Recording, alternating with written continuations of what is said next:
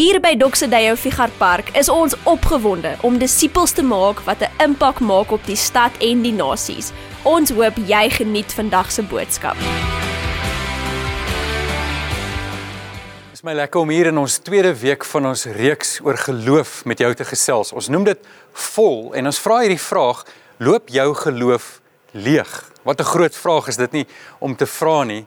Ons is in hierdie reeks op 'n ontdekkingsreis om 'n lewe te ken, 'n lewe te ervaar waar ons vol geloof is. Ek is seker is jou begeerte, net soos wat dit ook myne is, om 'n lewe te lei wat 'n witwarm van geloof is, om 'n lewe te lei waar ek 'n veranderde mens is, en as gevolg van my veranderde lewe, dat hierdie tipe geloof wat ek het, ook die wêreld rondom my sal verander. 'n tipe geloof waar ek te midde van, ten spyte van, my oë kan vestig op die objek van my geloof, Jesus Christus. So ons gesels oor geloof, en veral hieroor dat die Here vir my en vir jou beplan het, dat ons op 'n punt sal kom, waar ek sal doen wat ek glo.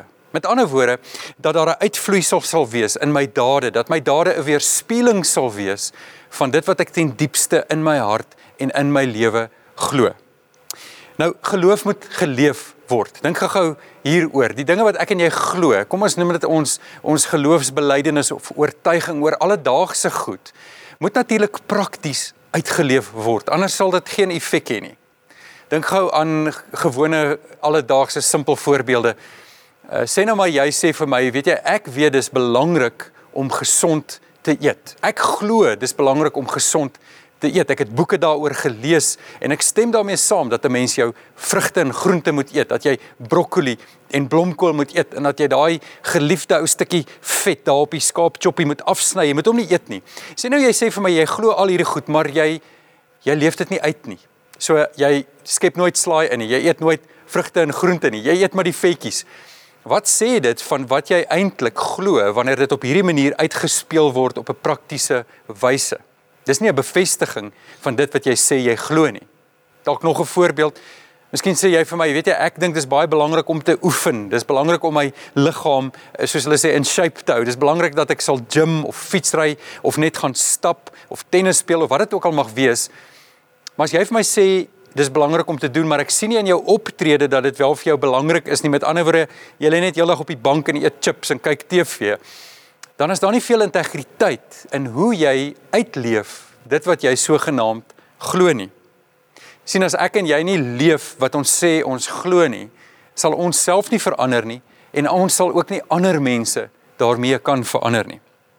Reg deur die Bybel sien ons dat hierdie God wat ons aanbid, dat hy nie beïndruk is deur lippediens nie. Hy is nie beïndruk daarmee dat ek en jy hoog opgee oor allerlei groot gedagtes en filosofieë en goed wat ons aanhang, en daar is nie praktiese uitvloei en bewys daarvan nie. Die Afrikaanse spreek sê, woorde wek, maar dade trek. Met ander woorde, dit help veel ek sê 'n klomp goed, maar ek leef dit nie uit nie. Ons ken natuurlik hierdie vreeslike uitspraak wat partymal oor mense gemaak word en dan partymal tereg, dat jy sal sê, hoorie, daai ou is kastig so 'n groot Christen, maar wag tot jy met hom besigheid doen. Of wag totdat jy met hom een of ander konflik ervaar het en dan sal jy eintlik sy ware kleure sien. En daarom het Jesus se prediking altyd 'n oproep tot 'n praktiese uitleef gehad van dit wat ons sê ons glo. Ons ken die uitdrukking, 'n boom word aan sy vrugte geken. Jy hoef nie vir 'n appelboom te vra of te smeek of te dwing of voor te stel om appels te dra nie. Nee, hy dra appels. En net so is dit veronderstel om uit ons uit te vloei. Dit wat hier binne is, sal op die ou end in vrugte, in dade, in optrede sigbaar wees. Iets waarvan ek en jy moet kennis neem wat so belangrik is dat dit nie begin by wat ons doen nie, maar vir ons as gelowiges begin dit by dit wat Jesus Christus reeds vir ons en namens ons gedoen het. En dis wanneer ek en jy hierdie wonderlike werk van Jesus Christus aan die kruis, met sy sterwe en sy opstanding en sy hemelvaart, wanneer ons dit begin verstaan, dat ek en jy iets begin weerspieël van dit wat ons sê ons glo. Wanneer ons ware identiteit in hom is, dan word dit so duidelik gesien wie God is en wat sy plan vir ons lewe is. Dink gaan hierdie Engelse uitdrukking, identity precedes activity. Identity precedes activity. Wat beteken dit? Dit beteken dat wanneer ek weet wie ek in Christus is, my identiteit in hom, niet geskape, niet gemaak, ek vestig my hoop op hom en dit wat hy vir my reeds bewerkstellig het, dan vloei dit uit in my aktiwiteit en dan is dit wat ek doen, hierdie geloof wat ek leef, is dit in lyn met wat die Bybel en wat God vir my beplan het.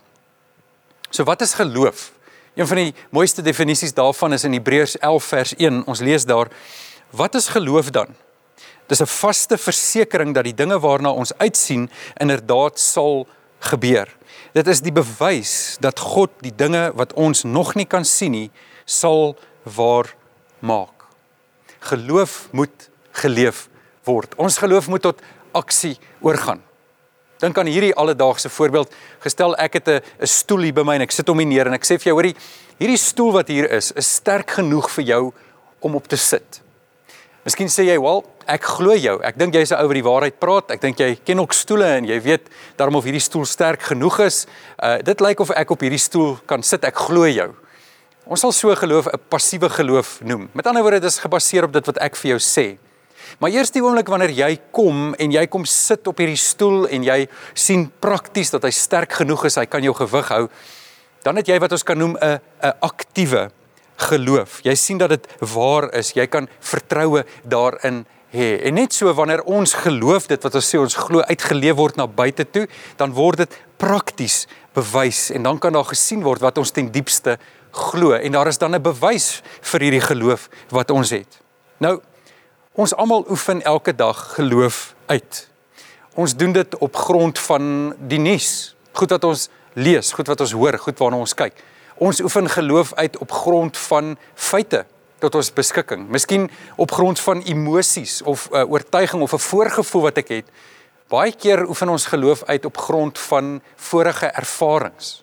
Nou partymal is hierdie bronne waarop ons geloof baseer goed. Dit lei tot goeie goed. Dis baie keer wyse keuses wat ons maak, maar so dikwels lei dit eintlik tot rampspoed, want dit is wisselvallig. Dit is nie vas nie, dit is onbetroubaar, dit is onstandvastig. En daarom is dit belangrik vir my en vir jou om te weet in ons lewe, in hierdie lewe wat ons leef, hierdie geloofslewe, dat daar maar een vaste bron is, een onwrikbare, onwankelbare bron. Hy is natuurlik 'n persoon. Verlede week het ons oor hom gesels, Jesus Christus, die objek van ons geloof. En Jesus kom in Matteus 7 en hy sê die volgende oor homself en oor dit wat hy kom leer het. Van vers 24 af, elkeen dan wat na hierdie woorde van my luister en dit doen, met ander woorde, daar's 'n doelbewuste, individuele keuse wat gemaak word. Ons hoor wat hy sê en ons doen dit. Dan sê hy die volgende, hom sal ek vergelyk met 'n verstandige man wat sy huis op die rots gebou het. En die reën het geval en die waterstrome het gekom en die winde het gewaai en teen daardie huis aangestorm en dit het nie geval nie, want sy fondament was op die rots. En elkeen wat na hierdie woorde van my luister en dit nie doen nie, sal vergelyk word met 'n dwaase man wat sy huis op die sand gebou het. En die reën het geval en die waterstrome het gekom en die winde het gewaai en daarteen aangestorm en dit het geval en sy val was groot. Ek wil jou vandag vra, waarop bou jy?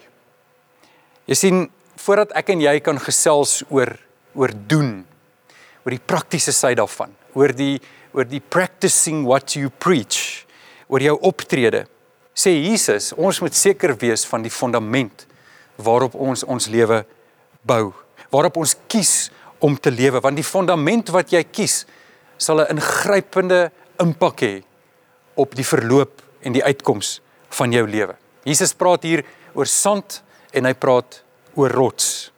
Hy skets 'n prentjie van twee mans wat bou. Ons almal bou, ons almal se lewens is op pad iewers heen. Ons almal is besig om die huis van ons lewe te bou.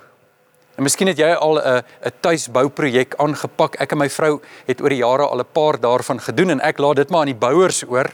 En ons het met die tyd goeie bouers gehad wat vir ons werk gedoen het, maar ook minder goeie bouers. En die minder goeie bouers kan ons eintlik sê bou op sand. Met ander woorde, hulle vat kort paaie.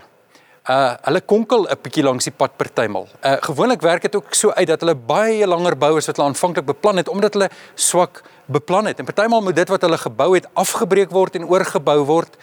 En daar's krake en daar's barste en daar's frustrasie en daar's konflik en worst case scenario is daar selfs lewensgevaar as gevolg van die manier waarop hulle gebou het. Ons sou kan sê hulle het op sand gebou. En Jesus sê 'n persoon wat sy lewe op sand bou is in gevaar. Sy lewe is in gevaar. Sy toekoms is in gevaar. Waarop bou jy? Jy sien, ons kan ons vertroue op verskeie goed bou. Ons kan ons hoop op verskillende goed bou. Ons kan sê, ek bou hierdie goed in my lewe in, maar dit kan baie dikwels sand wees. Sand is miskien om my lewe en my hoop te bou, byvoorbeeld op geld. Dat ek sê, wel, ek het baie geld in die bank, of is my belangrik om 'n groot inkomste te hê, om finansiële sekuriteit te hê. Nog sand waarop ek kan bou, is besittings, is geld, is goed. Om te sê, ek wil karre hê, en ek wil bote en vliegtuie en huise en goed, en daar's natuurlik niks verkeerd as sodanig met materiële besittings nie, maar wanneer ek dit my fondasie maak, wanneer ek dit my hoop maak, dan gaan ek teleurgestel word, dan bou ek op sand. Party mense bou hulle lewe op mense. En hoekom sou dit nou verkeerd wees? Hoekom sou dit tog verkeerd wees om op my geliefdes te bou en te sê, hulle is die fondasie van my lewe, maar jy sien, die punt wat die Here bring is dat selfs dit, wanneer ek sê, dit is die bestaan van my lewe, dit is die sin van my lewensbestaan, dan bou ek op sand. Dalk bou jy op omstandighede. Jy sê, wel, as dit goed gaan, dan voel dit die fondasie is stewig, maar wanneer dit sleg gaan, dan voel dinge wankelbaar. Dit is 'n voorbeeld daarvan om op sand te bou. Dit mag dalk wees dat jy self sê, weet jy, ek bou op die fondasie van die Bybel, van die woord van God, en wat is tog nou daarmee verkeerd, maar ons bou selfs daarmee op sand, as ons sê, ek maak staat op my toekoms, op my lewe, op my saligheid daarvoor dat ek die Bybel ken, dat ek verse uit die Bybel ken, dat ek dit kan aanhaal, of dat ek sê, hoorie, ek kom die 10 gebooie na, of ek probeer ten minste. Die probleem daarmee is dat ek en jy uit eie krag nie die 10 gebooie kan nakom nie, selfs al breek ek net een daarvan, dan breek ek die hele wet. En daarom kom Jesus en hy sê vir ons dat daar maar een fondasie is. Daar is maar een vaste rots waarop ek en jy ons geloof kan bou, sodat hierdie geloof, dit wat ons bely, kan uitvloei prakties in dade wat getuig van 'n vaste fundament. Ons lees in Jesaja 28 vers 16 in die Nuwe Lewende Vertaling die volgende oor hierdie rots. Daarom sê die oppermagtige Here, kyk, ek gaan in Jerusalem 'n klip neersit, 'n granietsteen, 'n hoeksteen vir 'n vaste fundament. Elkeen wat op my vertrou, hoef nie weg te hardloop nie. As ek en jy eerlik is, sal ons sê in hierdie tyd, afgelope jaar plus met 'n pandemie en alles wat dit teweeg bring, voel dit partymal of ons wil weghardloop. Dit voel of die probleme, die siekte, die dood, die verlies aan inkomste, die onvastigheid, die onmoontlikheid daarvan om ons lewens te beplan, of dit soms wil veroorsaak of ons net wil weghardloop. En dan kom die profeet Jesaja hier en hy sê, ons hoef nie weg te hardloop nie. Elkeen wat op hom vertrou, wat op hierdie rots, op hierdie klip, op hierdie granietsteen bou, hoef nie weg te hardloop nie. Jesus beamoen hierdie wonderlike waarheid in Matteus 21 vers 42. Hier sê hy, het julle nooit in die skrifte gelees nie? Die steen wat die bouers verwerp het, praat hy natuurlik van homself. Dit het 'n hoeksteen geword. Hy het van die Here gekom en is wonderbaar in ons oë. Jesus kom met sy bediening en hy kom bied homself aan, hy kom stel homself bekend as die hoeksteen, die vernaamste steen, 'n vaste fundament, die enigste vaste fundament wat God vir jou voorsien het. As jy hom nie as hoeksteen in jou lewe ingebou het nie, as jy hom nie as die fundament van jou lewe, van jou identiteit ingebou het nie, dan kan dit lei daartoe dat dit wat jy doen, die dade wat jy doen aan die een kant, aan die positiewe kant wil ek sê, niks meer eintlik is as humanitêre medemenslikheid nie. Met ander woorde, jy doen goeie goed aan ander mense, maar dit is net medemenslikheid. Aan die negatiewe kant van die spektrum, as ek my lewe nie bou op hierdie fondasie nie, dan kan die goed wat ek doen eenvoudig net pligpleging wees. Met ander woorde, ek doen dit uit 'n gevoel van skuld of 'n gevoel van angstigheid, of ek doen dit want ek dink dat ek daardeur God se goedkeuring sal wen. Die wonderlike waarheid van die evangelie is egter dat ek God se goedkeuring nie hoef te wen nie, want as ek in Jesus Christus is, as hy die hoeksteen is, dan het ek reeds God se goedkeuring ontvang, en dan is dit wat ek doen eenvoudig maar net 'n bewys van my geloof in Christus as my hoeksteen. Right believing leads to right doing. Wanneer ek glo in hom as my geregtigheid Jesus Christus, dan sal dit wat ek prakties doen uit die regte plek uit voortvloei. Miskien wonder jy, hoe lyk dit wanneer 'n persoon Jesus nie as sy rots in sy lewe ingebou het nie, wanneer Jesus Christus, die woorde wat hy gesê het, nie ons fondasie is nie. Wel, twee goed wat al verklap, of wat vir ons wys, dat 'n persoon se lewe dalk nie op hierdie fondasie gebou is nie, is in die eerste plek wanneer jou optrede of jou aksies of jou werke juis weerspieël dat Jesus nie jou rots is nie. Met ander woorde, daar's geen vrug nie. Daar's geen vrug van bekering soos wat die Bybel vir ons leer nie. Tweedens, mag dit dalk wees dat ek Jesus nie as rots ingebou het nie, en die bewys daarvan is dat ek probeer werk vir geregtigheid. Dit beteken, ek kom en ek probeer my goeie dade aanbied. Ek probeer om so goed as moontlik te doen aan soveel as moontlik mense. Ek probeer om regtig uit te styg in die samelewing en 'n voorbeeldige landsburger te wees, wat 'n goeie ding is. Maar baie keer kan dit gebeur dat wanneer Jesus nie as hoeksteen, as rots, as fondament vir my identiteit ingebou is nie, dat ek kan probeer deur dit wat ek doen om geregtigheid voor God te bewerkstellig. Die prentjie lyk heeltemal anders wanneer Jesus Christus my hoeksteen is. Wanneer ek hom ingebou het as die een op wie ek my identiteit rig. Die een in wie ek my identiteit vind. In die eerste plek, wanneer dit so is dat ek op hom gebou is as my rots, dan verstaan ek dat ek nie soos die eerste Adam moet werk of moet doen nie.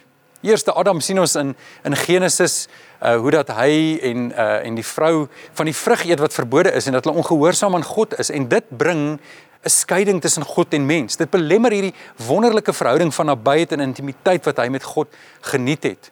Dit neem 'n stuk vrymoedigheid weg, en dit belemmer hierdie roeping wat God vir die mens gehad het om sy heerlikheid tentoon te stel oral waar hy gaan. En daarom sien ons hoe Adam en sy nageslag dan begin werk, maar nêrens kom nie.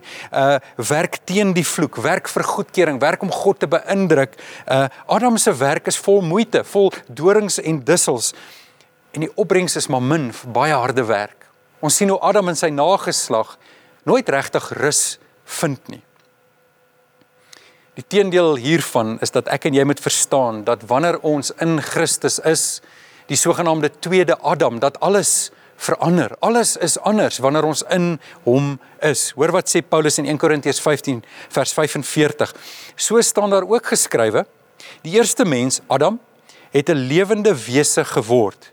Die laaste Adam, Jesus Christus, het die lewendmakende gees geword. Hoe wonderlik is dit nie?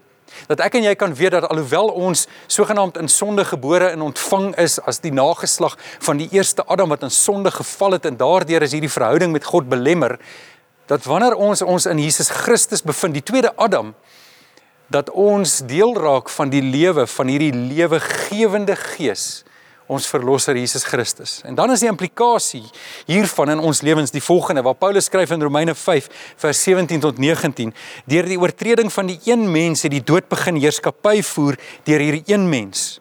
Maar deur die een, hoofletter, Jesus Christus, is veel meer bereik. Die wat die oorvloed van genade en die vryspraak as gawe ontvang het, sal lewe en heerskappy voer. Soos een oortreding gelei het tot veroordeling vir alle mense, so het een daad van gehoorsaamheid dus ook gelei tot vryspraak en lewe vir almal.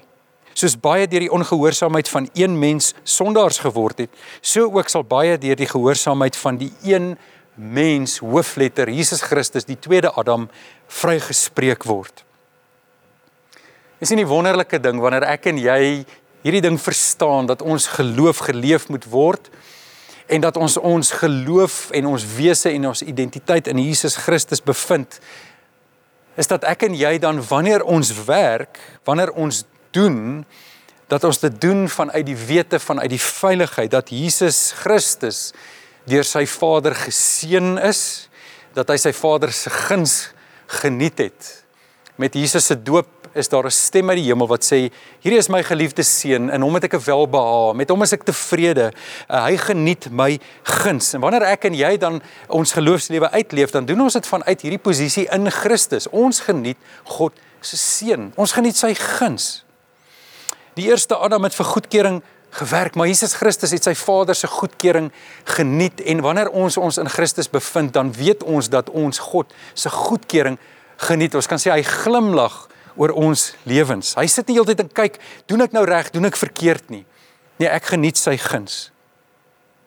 Die eerste Adam moes God probeer beïndruk, of hy ten minste probeer om dit te doen, en dis die mens se storie reg deur die eeue, dat ons God probeer beïndruk het. Maar wanneer ons in Christus is, dan verstaan ons dat Jesus sy Vader verheerlik het deur sy gehoorsaamheid, en wanneer ek in Christus is, dan kan ek eenvoudig dieselfde doen met blydskap. Jesus se werk aan die kruis was vir my vreugde. En wanneer ek in hom is, kan ek dan ook alles wat ek vir God en vir ander mense doen, met soveel vreugde doen. My dade kan 'n vreugdesdaad wees. Jy sien, wanneer ek en jy op die rots Jesus Christus bou, dan rus ek in sy werk. Die werk wat hy reeds my aan die kruis gedoen het, wat hy vir my bewerkstellig het, dan hoef ek niks te bewys nie, want hy het reeds alles vir my gedoen. So wat is die praktiese uitvloeisel van 'n lewe wat op die rots gebou is? Wat is die een woord wat ons sou kon skryf oor dit alles? Wat sou die kenmerk wees van 'n lewe wat op die rots Jesus Christus gebou is en wat dan oorvloei in dade? Eenvoudig hierdie woord, liefde. En daarom, wanneer ons as 'n kerk, as Doxa doen wat ons doen, wanneer ons iets sigbaar, iets lewensveranderend doen, dan doen ons dit met liefde. En daarom preek ons die evangelie, want ons wil sien dat verlorenheid aangespreek word, dat daar geloof gevestig word, deurdat mense die wonderlike boodskap van Jesus Christus as hulle Here en Verlosser sal aanneem en sal begin identifiseer met hom as hulle nuwe identiteit, Verlosser en hulle Here, sodat ons seuns van God kan word. Wanneer ons as 'n kerk uitreik na ons stad, dan is dit om die pyn en die gebrokenheid in ons stad aan te spreek deur projekte so Street Store en El Piso en Pop-up, waar ons vir mense lewensvaardighede aanleer en hoop hulle om hulle in die arbeidsmag te plaas, sodat daar vir hulle 'n toekoms kan wees. Wat van jou eie lewe, persoonlik? Wanneer ek en jy op die rots Jesus Christus gebou het, en ons lewe 'n lewe van liefde, dan vloei dit uit in ons huwelike, in ons gesinne, in ons werksopset. Dit vloei oor na hoe ek en jy oor ons stad dink, en wat ons prakties daaraan doen, om 'n verskil te maak, om transformasie in ons stad te sien. Jy sien, dit alles verg baie harde werk. Dit verg baie harde werk, om ons geloof uit te leef, om dit in dade te gaan uitleef. Maar hier is die belangrike klem. Paulus skryf, hy sê, op grond van God se genade, as gevolg van God se genade, is ek wat ek is. Met ander woorde, ek verstaan dat Jesus Christus alleen my rede is om te roem. Ek roem op hom. Hy is my fondasie, my hoeksteen. Hy is die ene wie ek my identiteit vind. Maar dan sê hy, omdat ek dit verstaan, omdat ek verstaan dat ek reeds God se goedkeuring het, omdat ek verstaan dat ek reeds sy glimlag oor my lewe het, sê hy, werk ek harder as al die ander ouens. Hoe wonderlik is dit nie, dat ek en jy vanuit hierdie posisie van my identiteit as 'n seun van God, my identiteit as nuut geskape in Christus, die feit dat ek nie hoef te werk vir goedkeuring nie, dat ek en jy dan eintlik kliphard kan werk. En dit kom nie uit 'n leë plek nie, dit kom nie uit 'n plek van vrees nie, dit kom nie uit 'n plek van pligpleging nie, maar dit kom uit 'n plek van ek besef wie ek in hom is. Die boodskap parafrase van die Bybel stel hierdie sogenaamde liefdeshoofstuk in die Bybel, 1 Korintiërs 13, vir my so pragtig, en ek wil vir jou 'n paar verse daaruit voorhou, en dit is eintlik regtig so 'n baie pragtige, amper 'n poëtiese uitbeelding van wat liefde is, en hoe ons lewe van liefde, wat in dade oorgaan, eintlik lyk wanneer ons met mense te doen het. Ek wil vir jou lees van vers 4 af. Die opskrif hier is, wat beteken dit om lief te hê? Om ander lief te hê, beteken om nooit iemand sleg te behandel wat jou irriteer nie, om altyd alle mense so te hanteer dat hulle graag by jou wil wees, sonder om bang te wees dat jy hulle sleg sal behandel. om ander mense dit wat hulle het of kry te gun, sonder om lelik te wees, as hulle dinge het wat jy nie het nie. Om nie heeltyd oor jouself te praat en te spog nie, om nie heeltyd te maak asof jy soveel beter as ander mense is nie, om nie ongeskik te wees nie, maar jou so te gedra dat dit vir ander mense nie ongemaklik is om saam met jou te wees nie, om nie net heeltyd aan jouself en jou eie voordeel te dink nie, om nie sommer vir niks kwaad te word nie, en om nie elke liewe dingetjie wat iemand verkeerd doen te onthou sodat jy hom kan terugkry nie.